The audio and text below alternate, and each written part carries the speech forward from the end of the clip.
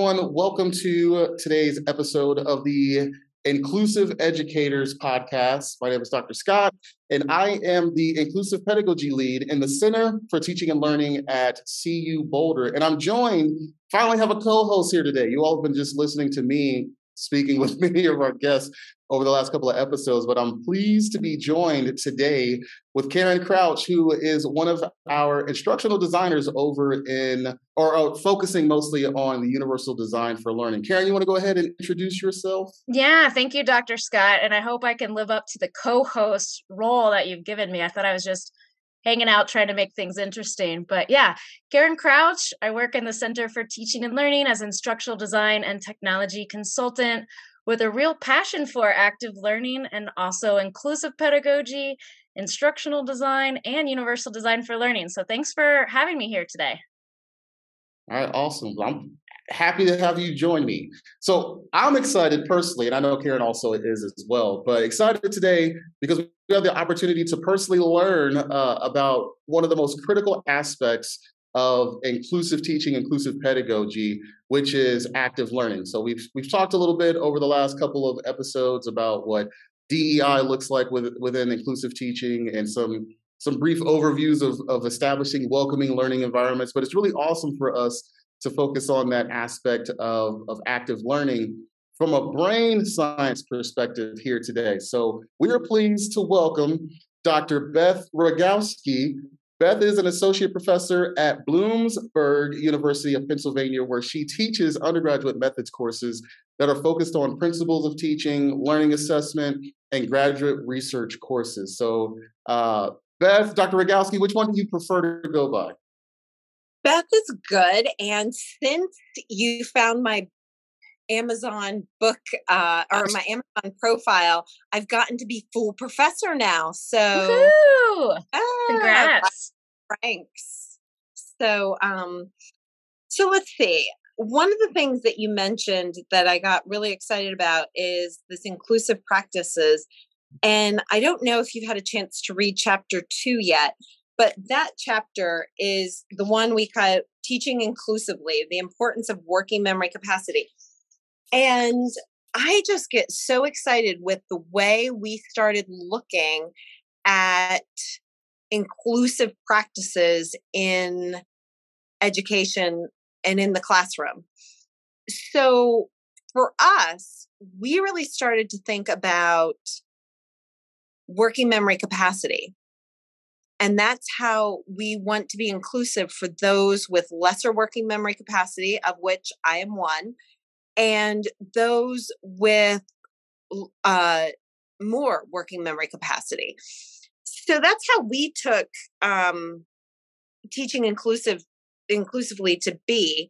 And of course, you can't grow your working memory capacity, but what you can do is grow your long-term memory. And so when you think about it, that's what we as teachers need to do to really level the field, is to give students that background of prior knowledge that we expect them to have in order to be successful in our classroom. And I would like to say we always do that, but we don't. We sort of make many assumptions as to that students already know a lot of fundamental material that we need to build up for them. So we look at teaching inclusively as looking at what is their working memory capacity, because and we have two different types of learners that we talk about. We made a metaphor, which is the race car and the hiker. But don't think for 1 second that the race car learner and the hiker learner is always a separate learner, because it really depends on your working memory capacity, and most important, that prior knowledge. Because if I don't have a huge working memory capacity, and I can only hold a few things in my working memory, if I have prior knowledge and background on that material, I can, my world is open up limitless. And that really makes up for a low working memory capacity. So when we talk about inclusiveness, that's where how we approach inclusive practices and how to make sure that both the race car and the hiker are getting what they need in order to be successful. I'm glad you said that it could be a variety of learners, but I definitely put myself into the hiker category. I don't know about you, Dr. Scott, but I was like, yeah, that's me, slow and steady, getting things little by little. But I'll tell you what, like I'm a race car when it comes to writing lesson plans. But you tell me to cook or explain anything in physics, I am a complete race car. I haven't studied physics since high school and I don't really cook. So, in those two respects, I'm a definite hiker. It's going to take me a long time to figure out what I don't know and how to master that. I'm going to be spending a lot of time on the internet looking up, different cooking terms and techniques. So that's how we approach it. How are you mostly approaching inclusivity in your teaching? Well, one, thank you, because we just jumped straight into all of it. From the introduction, it was just like, let's just go with it. So I do appreciate that. And I like Karen stated, I'm also one of those individuals, mostly when it comes to reading and understanding, different materials, especially now, right? Like the work that I do serving as a consultant on our campus as it relates to understanding the information and then delivering it to our faculty members. The best way that I can deliver it in the most effective way is to make sure that I also understand it. So for me, like I have to be a hiker as it relates to reading the materials and then even slowing down and asking myself what I believe to be at least some critical questions about the content, the materials, and then thinking about what potential questions could be asked from our participants, right? So I think in answering your questions, Beth, I think that is reflective of that. Trying to be inclusive is thinking about the audience as well as it relates to the ways in which you are that you're working with, where you're working with, either it's college students or as you all are talking about, you're working with all different levels of education, whether or not it's K through 12 or higher education as well. So, part of that is also then, do you know your audience?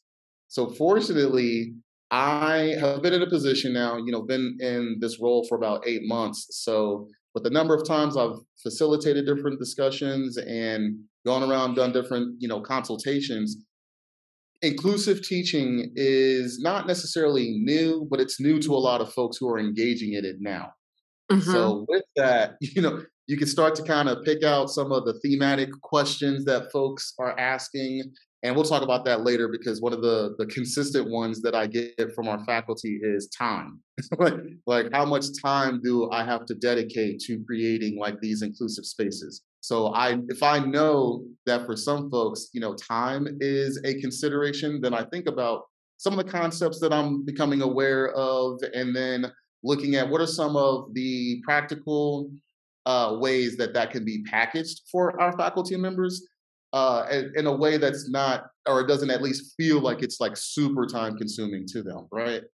And then Right. also just looking at just like other struggles in the field in and of itself, right? So what does the literature itself say about folks' experiences with implementing and developing some of these classroom materials, as well as humanizing the teaching experience.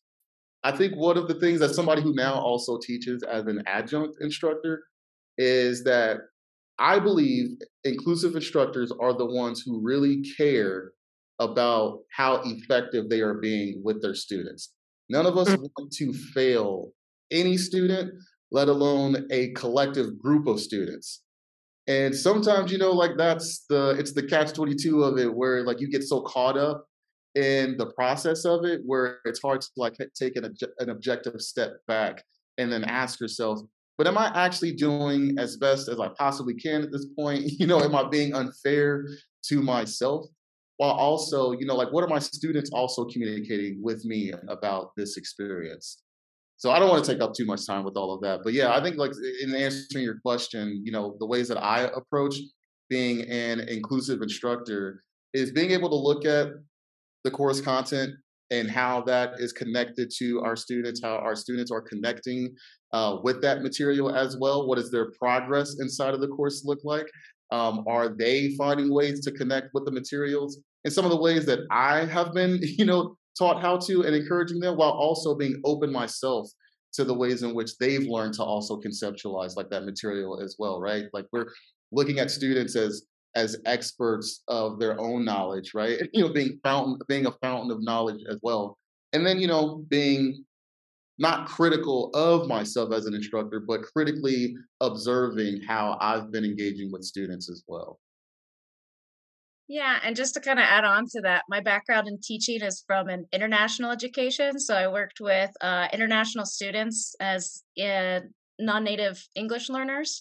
So that's where I was faculty in the classroom. And so for me, that means variability exists, right? Like a huge range of variability, and not looking at students as like there's the average student, which I think you address in your book in some ways. Like there's a myth of the average, what's normal, and kind of similar to Dr. Scott. I think for me, it's about reflection and also just having a growth mindset, like continuing the learning journey for myself as an instructor and learning about different frameworks and theories and ways to look at inclusive pedagogy.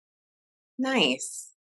You all give like a really great, definition of, well, actually, let's go back to what you were talking about before when it comes to like the working memory piece of it, because one of the things that I think is misconceived as being smart or whatever versus like unintelligent is that which students can balance more versus like who balances less, but then also keeping in mind that again, like you stated, like you all state inside the book, it's really not a race.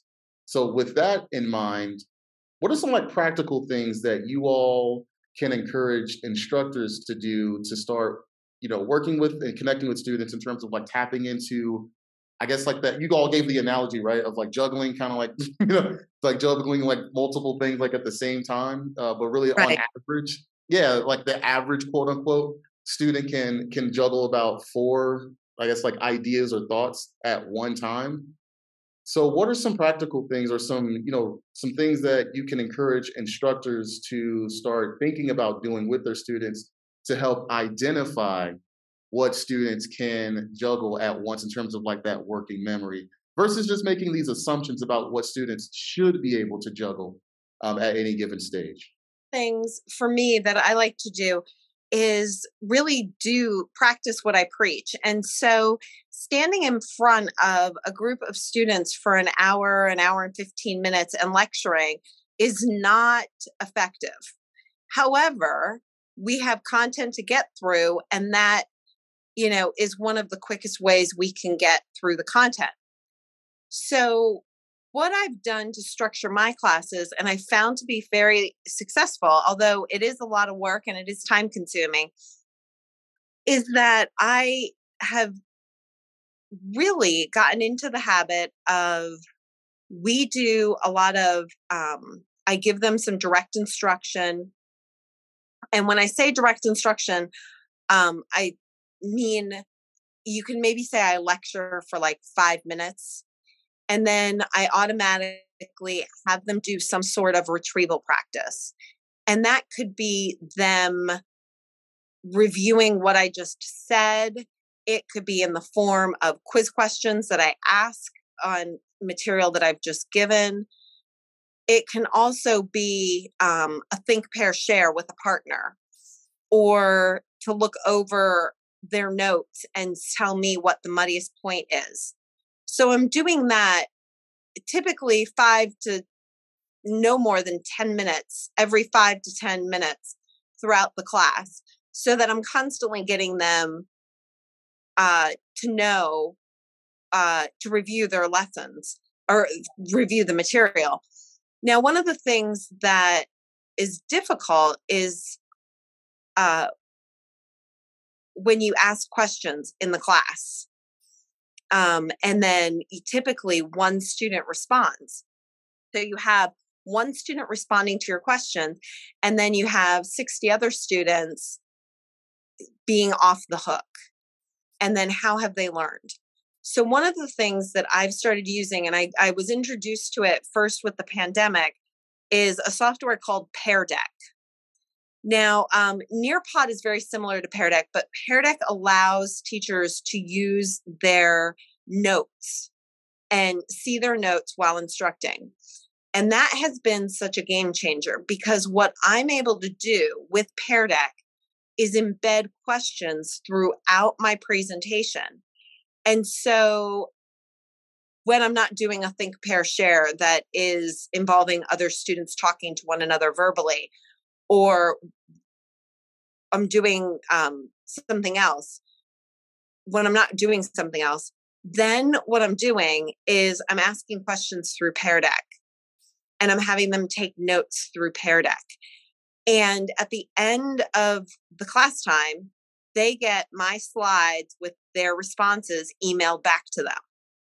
And that is one example of how technology has really enhanced my ability to provide active learning in real time to every student. And yes, you're charged for it, but to me, it's a nominal fee compared to what it's been able to do with my classes. And so I think that is one way active in learning can be incorporated. And it still allows for that that lecture component, although much smaller, 5 to 10 minutes, and then practice, retrieval practice.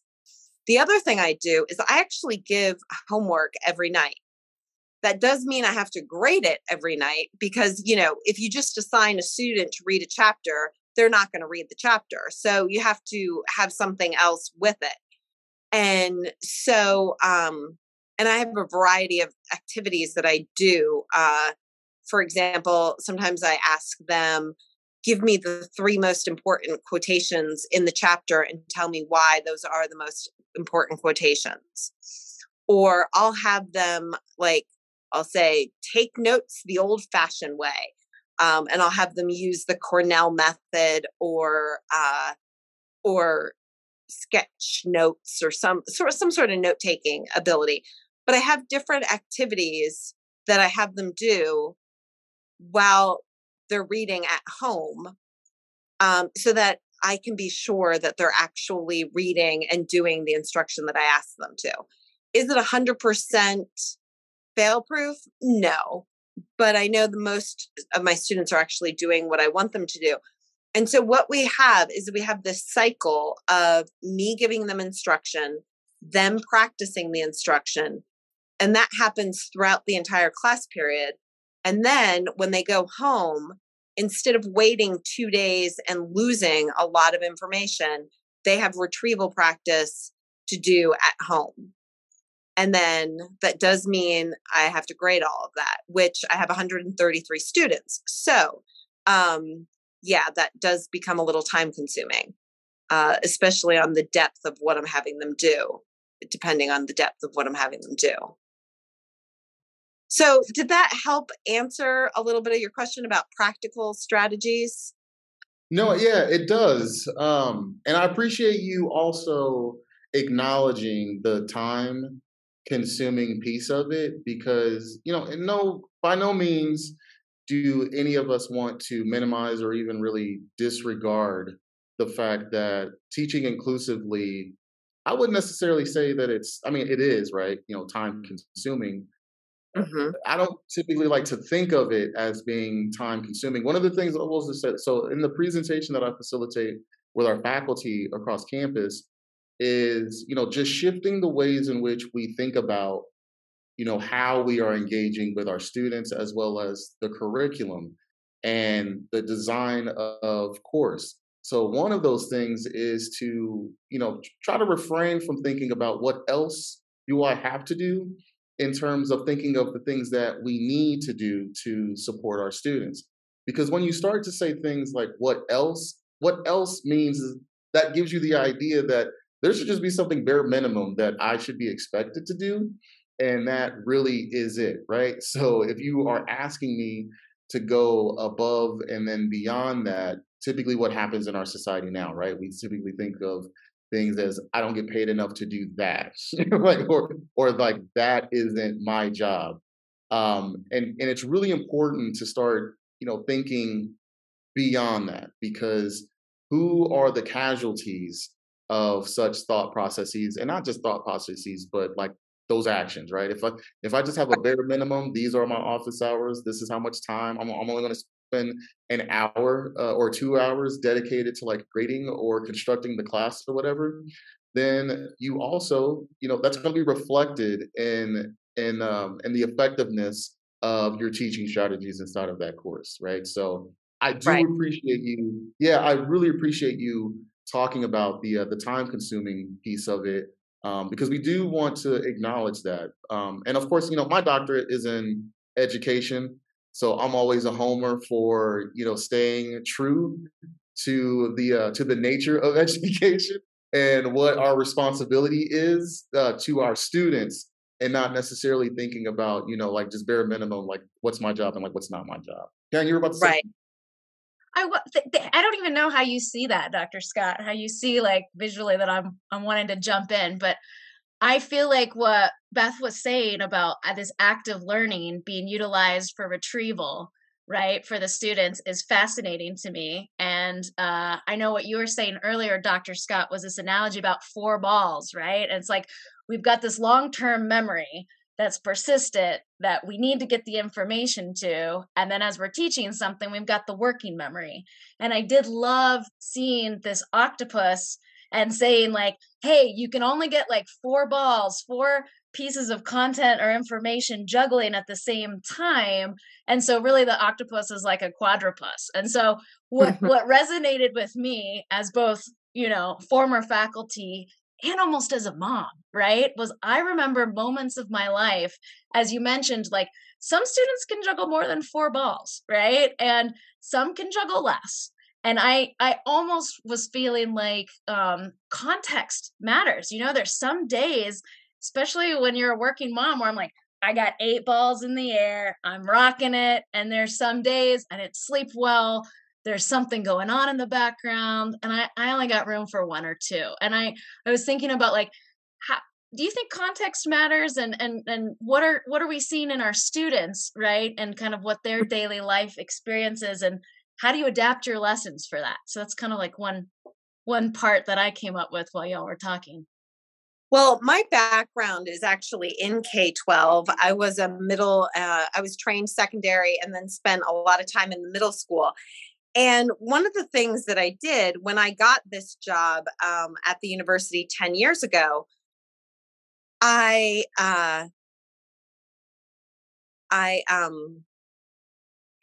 didn't really know how to teach undergraduates. I thought I did.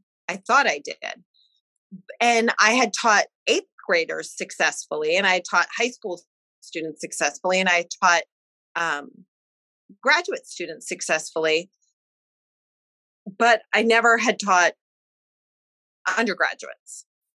And so I looked at them and I'm like, okay, you're more looking like graduate students than you are high school students. And we're in college now, so I need to treat you like what I perceived college students should be treated like. And so I would do something silly, like I would assign a piece of reading and then expect them to have read it and come prepared to class to talk over and discuss it. And I almost had this expectation that they would just come to class, have all these notes, have all these questions, and get into like depth with what I had assigned. And instead, what I got was crickets. And I got them like looking at me as if I was the craziest person on earth to have expected them to have read that. And then I realized, wow, my perceptions of how I should be teaching are quite different than how I've always taught before. And so while you had mentioned about the book being for K-12. While the practices are successful in K-12, they've completely carried over to higher education. In fact, when I first got to Bloomsburg, that semester where I thought I knew how to teach and I had no idea how to teach, I don't know if you give teaching evaluations at your school, but we have teaching evaluations at our school, and you want to be in the A-B range. And so you want to have high A-B range. I was in like the 40s, and it goes by 100 scale. So I was in the 40s on things like clear and to the point, expectations, and that's abysmal. And I couldn't believe it. And I thought, okay, I need to find a new job because clearly I don't know how to teach undergraduates. Well, but I liked my job and I wanted to figure out a way. So I went back to the teaching methods that I knew worked for me in the past when I taught. And I'm like thinking to myself, why are these methods so effective? And why aren't they being used more in higher ed? And so that got me to thinking, what is the science behind these methods? And it just so happened at about that time in my career, I was putting out to the universe that I really want to learn from someone and to be mentored and taken into a project that would be life-changing. So that's what I actually put out into the universe.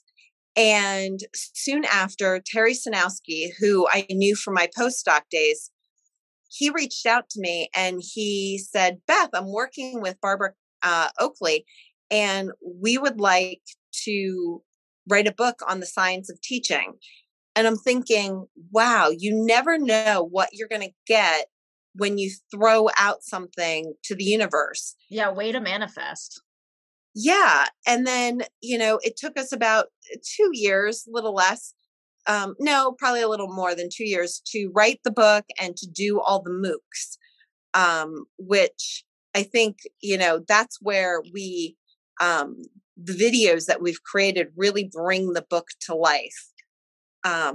So it was through my experiences making the switch from K-12 to higher ed and thinking I knew how to teach for higher ed. And then realizing, whoa, I'm not doing well. The students are not happy. I'm not happy because they weren't learning at the degree that I wanted them to. So I really had to switch everything up and really think about the science of learning. No, that's fascinating. I think we're all like nodding and kind of like laughing on mute because we're like, yeah, we resonate with that. I think we've all had those reflective moments of like, and we do have teaching evaluations here. And I think our university is looking at kind of making that a little more consistent and transparent. It's kind of by department right now. So it just depends on the culture of the department. But that reflective practice, right? And we've all been there where we've been like, oh, that lesson didn't go so well. What can we do next time? So yeah, totally resonates. Yeah, and I want to hammer on something else that you talked about throughout all of that, which is, not knowing how to teach college students because you were mostly teaching, K through 12.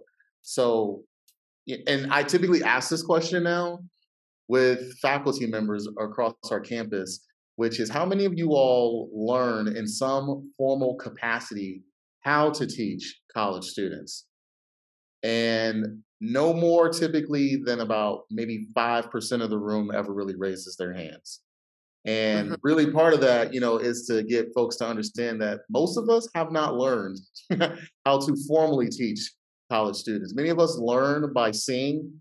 And as we know, if you look back at a lot of historical college teaching practices, even before that, you can see a lot of the inequitable ways in which college students have been taught, and some of these unrealistic expectations of college students as well. So I appreciate you, like talking about that, because one of the things that I talk to our faculty about understanding is that teaching in and of itself is it's a socializing process. Like we learn to do by seeing. And if we're not seeing it, then hopefully you are at least doing the work to read up on or like listen to podcasts, like this, so on and so forth. So it's really important to do that while also, you also weren't like super critical of yourself in that, like in a bad way, right? Like you were more of like, what can I do and how can I meet the needs of my college students, right? So from what I gathered from that, it sounded like you view it as a huge responsibility for you, right? To learn how to connect with the students that you're going to be teaching instead of leading with this expectation that we all have about like what's supposed to be expected of college students. Oh, 100%. Yes, I took ownership of those evals, and I realized, one or two evals um that were bad, that weren't part of the norm, are to be expected. But when overall they were just down low, I thought, this is a problem. What am I? And then I got back to my roots of doing what I know has always worked, and also looking and taking that responsibility on myself to really look and see what the research is saying. And thank you, because that was a humbling experience. I had 14 years in K-12, and I had a few years in teaching adjunct graduate work. So I kind of felt very overly confident in coming in, and then to realize what I think the persona of how college professors should teach and how they do teach are two different things. And I was doing it based on my perceptions of how I should be teaching, not on what was most effective. Also, with thinking about the evaluation piece of it, I'll give you a personal experience that I had over the winter break. So I was over at a friend's place, and we were actually watching the Ohio State Georgia football game. And I'm from Ohio, but I am definitely go blue, so I'm Michigan all the way. I'm from Georgia, So so we've got beef now. Yeah. yeah, no, but that was a good night for me to see Ohio State lose. But but with that, as we were doing introductions, because some of the folks I just did not know, one of the ladies in the space asked, like, oh, so like, what do you do? And I said, oh, I work at the University of Colorado Boulder, and I work in our Center for Teaching and Learning. I'm an inclusive pedagogy lead.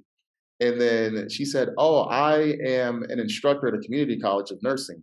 She said, maybe my students would tell you that I need to come talk to you or whatever, because my evals are always just like so bad or whatever. And she kind of scoffed at it. And internally, like this is Quatez coming out. Internally, I wanted to be like, maybe you're not a good teacher, like, right?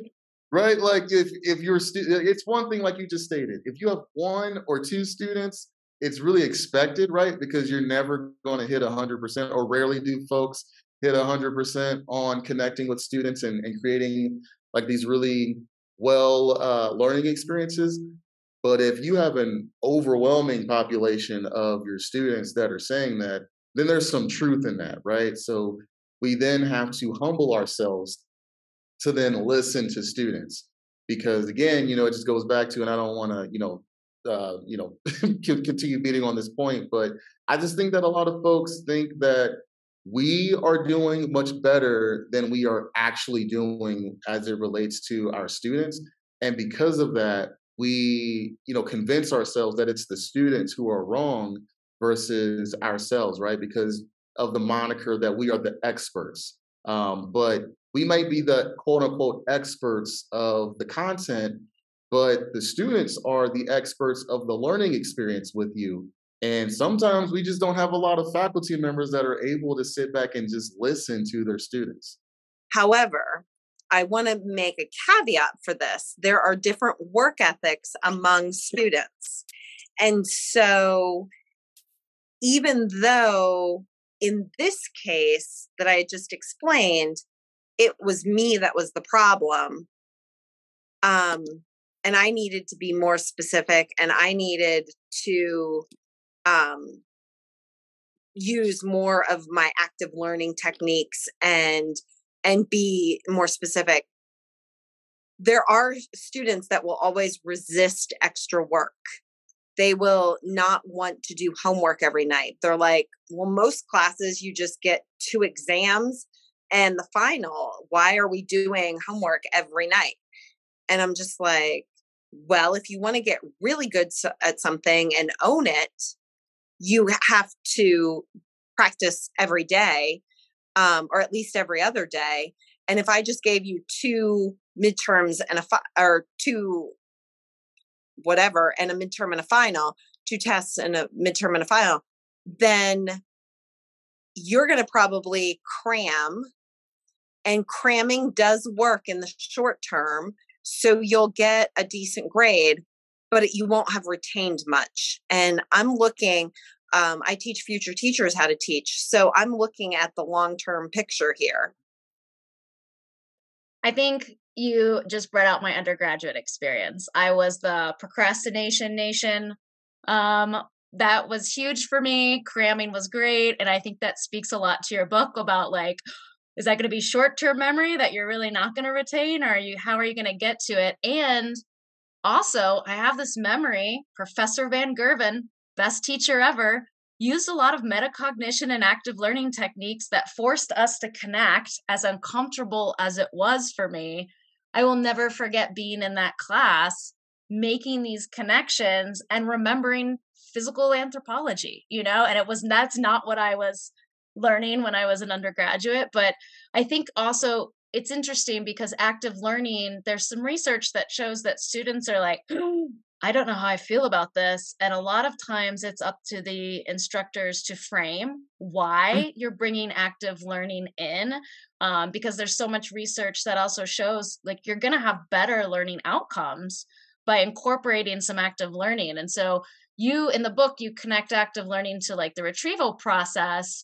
I'd love for you to explain that a little bit to our listeners, how those two are correlated. And personal question, Beth, what's your favorite active learning? I know there's like 250. You've mentioned a few in the book, and it might depend on your lesson, but what do you personally love to use for your active learning? Right now, I am still a big fan of Pear Deck, and the fact that I can get all of my students at once engaged and answering questions simultaneously. And then what I follow that up with, which is another favorite of mine, is cold calling. I actually use an app that, or popsicle sticks, whichever I have, with students' names on them, and cold call. And that really helps. And the power of the peers, and not wanting to not embarrass themselves, makes them stay, with their attention. So that is my number one go-to. What I'm always upset about is that in America has been sold a bad good of products. So we've drank the Kool-Aid and believe somehow that in order to be active learning, it needs to be hands-on in order to do something. And that ends up with too many posters, too many cut and paste, too many technology presentations that are just bells and whistles and not enough substance. So Jennifer Gonzalez in her blog, Call to Pedagogy, does a great job describing these activities, and she describes them as Grecian urns, like a whole lot of fluff, but not much substance, and really just low-level recall activities. And so that has been one of my missions, is to make sure that my retrieval practice is not the Grecian urns, not the fluff without substance. That's like the paper mache, right? Where you're like learning about the Grecian urns and then you just make a paper mache, which may not really relate to the Yeah, history or any piece. Yeah, I remember reading about that and was like, yeah, I remember, mm, apples would be a theme and then we would go to an apple farm and blah, blah, blah. But they don't all connect. So I'm glad you bring them right, up. right. Yeah. Yeah, I had a really great, and thank you. That's really powerful as well. Like too many technical or technology components of the work, like the fluff, right? It just becomes Right. fluff. Is what it feels like, and When then not enough stuff. And that's what we do in higher ed. We don't have them make posters and we don't have them cut and paste. But instead, what we do is have them make these PowerPoint or Google Slide presentations that are basically the same thing. And it's kind of like, okay, but somehow they're acceptable because it isn't cutting and pasting. And I don't find them to be acceptable. Now, inside of the book, I want to go back to that because you all, and this is one of the things that I'm learning to do as well. Because again, as you stated earlier, sometimes we focus too much on like the practical aspects of active learning or even some of the misconceptions of what we think active learning is, instead of like what you all talk about in your book, Uncommon Sense Teaching, which is really the brain science pieces of it. So you all talk about the declarative as well as the procedural aspects of like the brain. Can you talk a little bit more about the differences between these two and why they are so important for instructors to consider as it relates to the ways in which they structure a lot of their classroom activities? So the declarative pathway really is for information you can declare, like declarative sentences, information, facts, examples, experiences that can be retold. It's a lot of what we are learning about in our classes. The procedural pathway really deals more with intuitive information. So,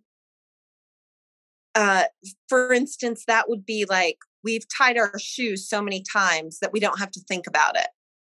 It's like I know I've internalized what 5 times 5 is, and I can just shout out 25 without having to think 5 plus 5 plus 5 plus 5 plus 5.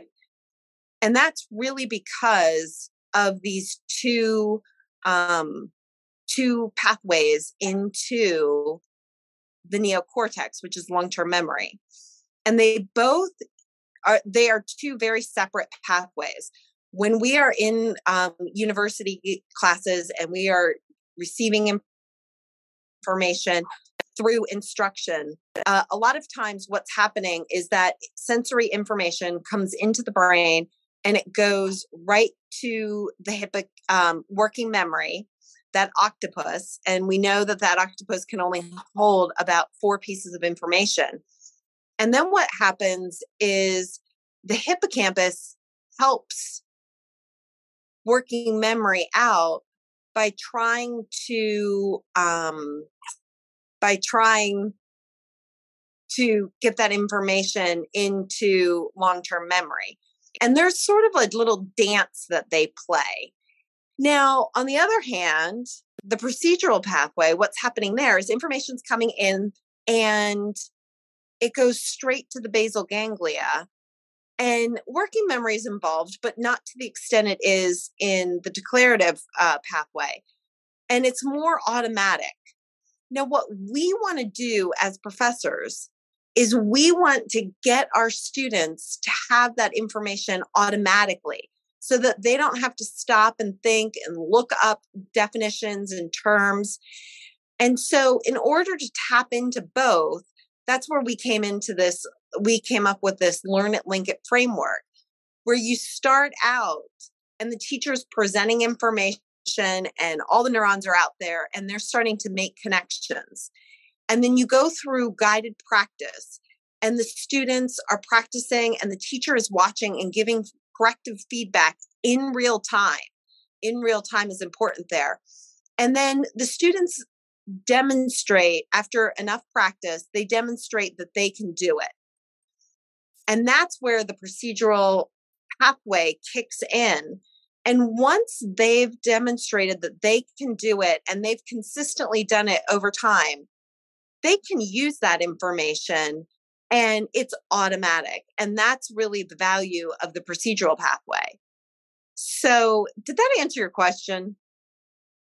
You had asked about No, the science behind active learning, and that whole dance that's going on in the brain is really the active learning. It's not cutting and pasting or putting bells and whistles into PowerPoint presentations.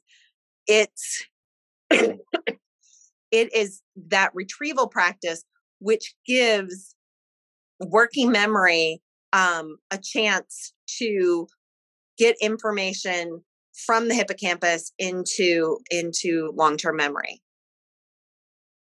no, you did answer that because I mean, I automatically start to think about, Paulo Freire, right? The difference between being a passive learner or being treated as a passive learner and those banking methods of education where we deposit into students versus, the converse of that, which is, yeah, getting students to be active participants in their own learning experience, right? So that's one of the things we talk about is that, the inclusive teaching emphasizes the active piece of it. If it's not active, then it's not inclusive. Because, right? So no, you answered all of that, and it's important for us, right? Because again, we're going to be talking about this here in a couple of weeks in our own center as well. And Karen, Karen also over in UDL, in that area, There they was had so a many really similarities. Yeah. I was just going to say, like, the different networks of the brain. And this is part, Universal Design for Learning talks about, the frontal lobe, just as you did, the strategic network, which is planning tasks, organizing, kind of the how of learning, going back to the recognition network, the what of learning, to gather the facts, categorize. But your book makes it fun. Like, you've got all these like really cool sketches and ways to look at like hippocampus and the neocortex. And for me, that is not what I studied. I'm kind of a humanist and international affairs person. So to be able to see neuroscience and have it explained, you guys use sketches. And I thought that was a really just a fun way to look at learning. And there are just so many similarities with Universal Design for Learning, which is also kind of a framework based on neuroscience. And I never thought neuroscience would be something that I'm wrapping my head around, much more experiential, but it's a great way to be thinking differently about teaching and how you're getting through to students. Well, one of the things that I wanted to do when we were writing this book is I wanted to make it accessible. And I wanted also for students not to want to sell it back automatically for money. So it was really important to me that we get this textbook as inexpensive as it can possibly be. So you can buy it for $20 retail, or you can get it off of Amazon. And I think they give a huge discount. So it's definitely affordable and it's accessible. We really try to have fun with it, and we try to explain things in everyday language that anyone can understand. And that was something very important to me, because I didn't want it to be pedantic textbooks that are 1,000 pages that, no one reads and they just buy, and they might read, a chapter here or a chapter there. I didn't want that. The economy is not like the best. So I wanted students to afford it. And then I also wanted them to like the book so much that they would keep it. Well, you did something very meta where you're talking about how jot sketches can really help with recall, like having students sketch something out. And I was like, ooh, the hidden artist in me like loves that. But then you added such great sketches that it actually did help me as a reader with the recall of the information. Mm-hmm. So. Well, and to be clear, because I don't want folks to get the wrong idea, it's not a coloring book. So yeah. There is a lot of great information that's inside of the book. But for you all, one of the most inclusive pieces of it, right? Because some people are visual people. There are a lot of really great illustrations that are inside of the book. that as you were reading, like, and it's right there, right? So as you were reading, you see an illustration of what that looks like, right? So you're able to compute that, or have options of computing that in multiple ways. So I think that was like a really inclusive way of drafting the book. And those illustrations and our PowerPoints and they're all on Coursera. We give our materials away. We have test questions. There's probably over 100 test questions on Coursera that test the content. So we I wanted to also give instructors some who might want to use this book with their classes. I wanted to give them some really meaty material for their students.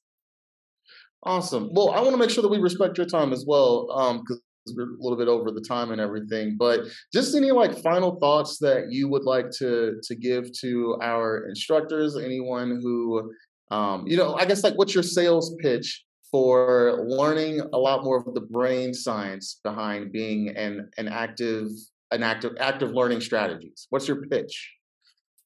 So my pitch is just really that, people think teaching is so much easier than it is because they've gone to school for so long. But it's not common sense. It's quite uncommon sense. It is not, if you think it's common sense for yourself to go into any classroom, stand at the front of it, and instantly students are giving you attention, looking at you, giving you eye contact, and have a notebook out ready to like take every word in that you say.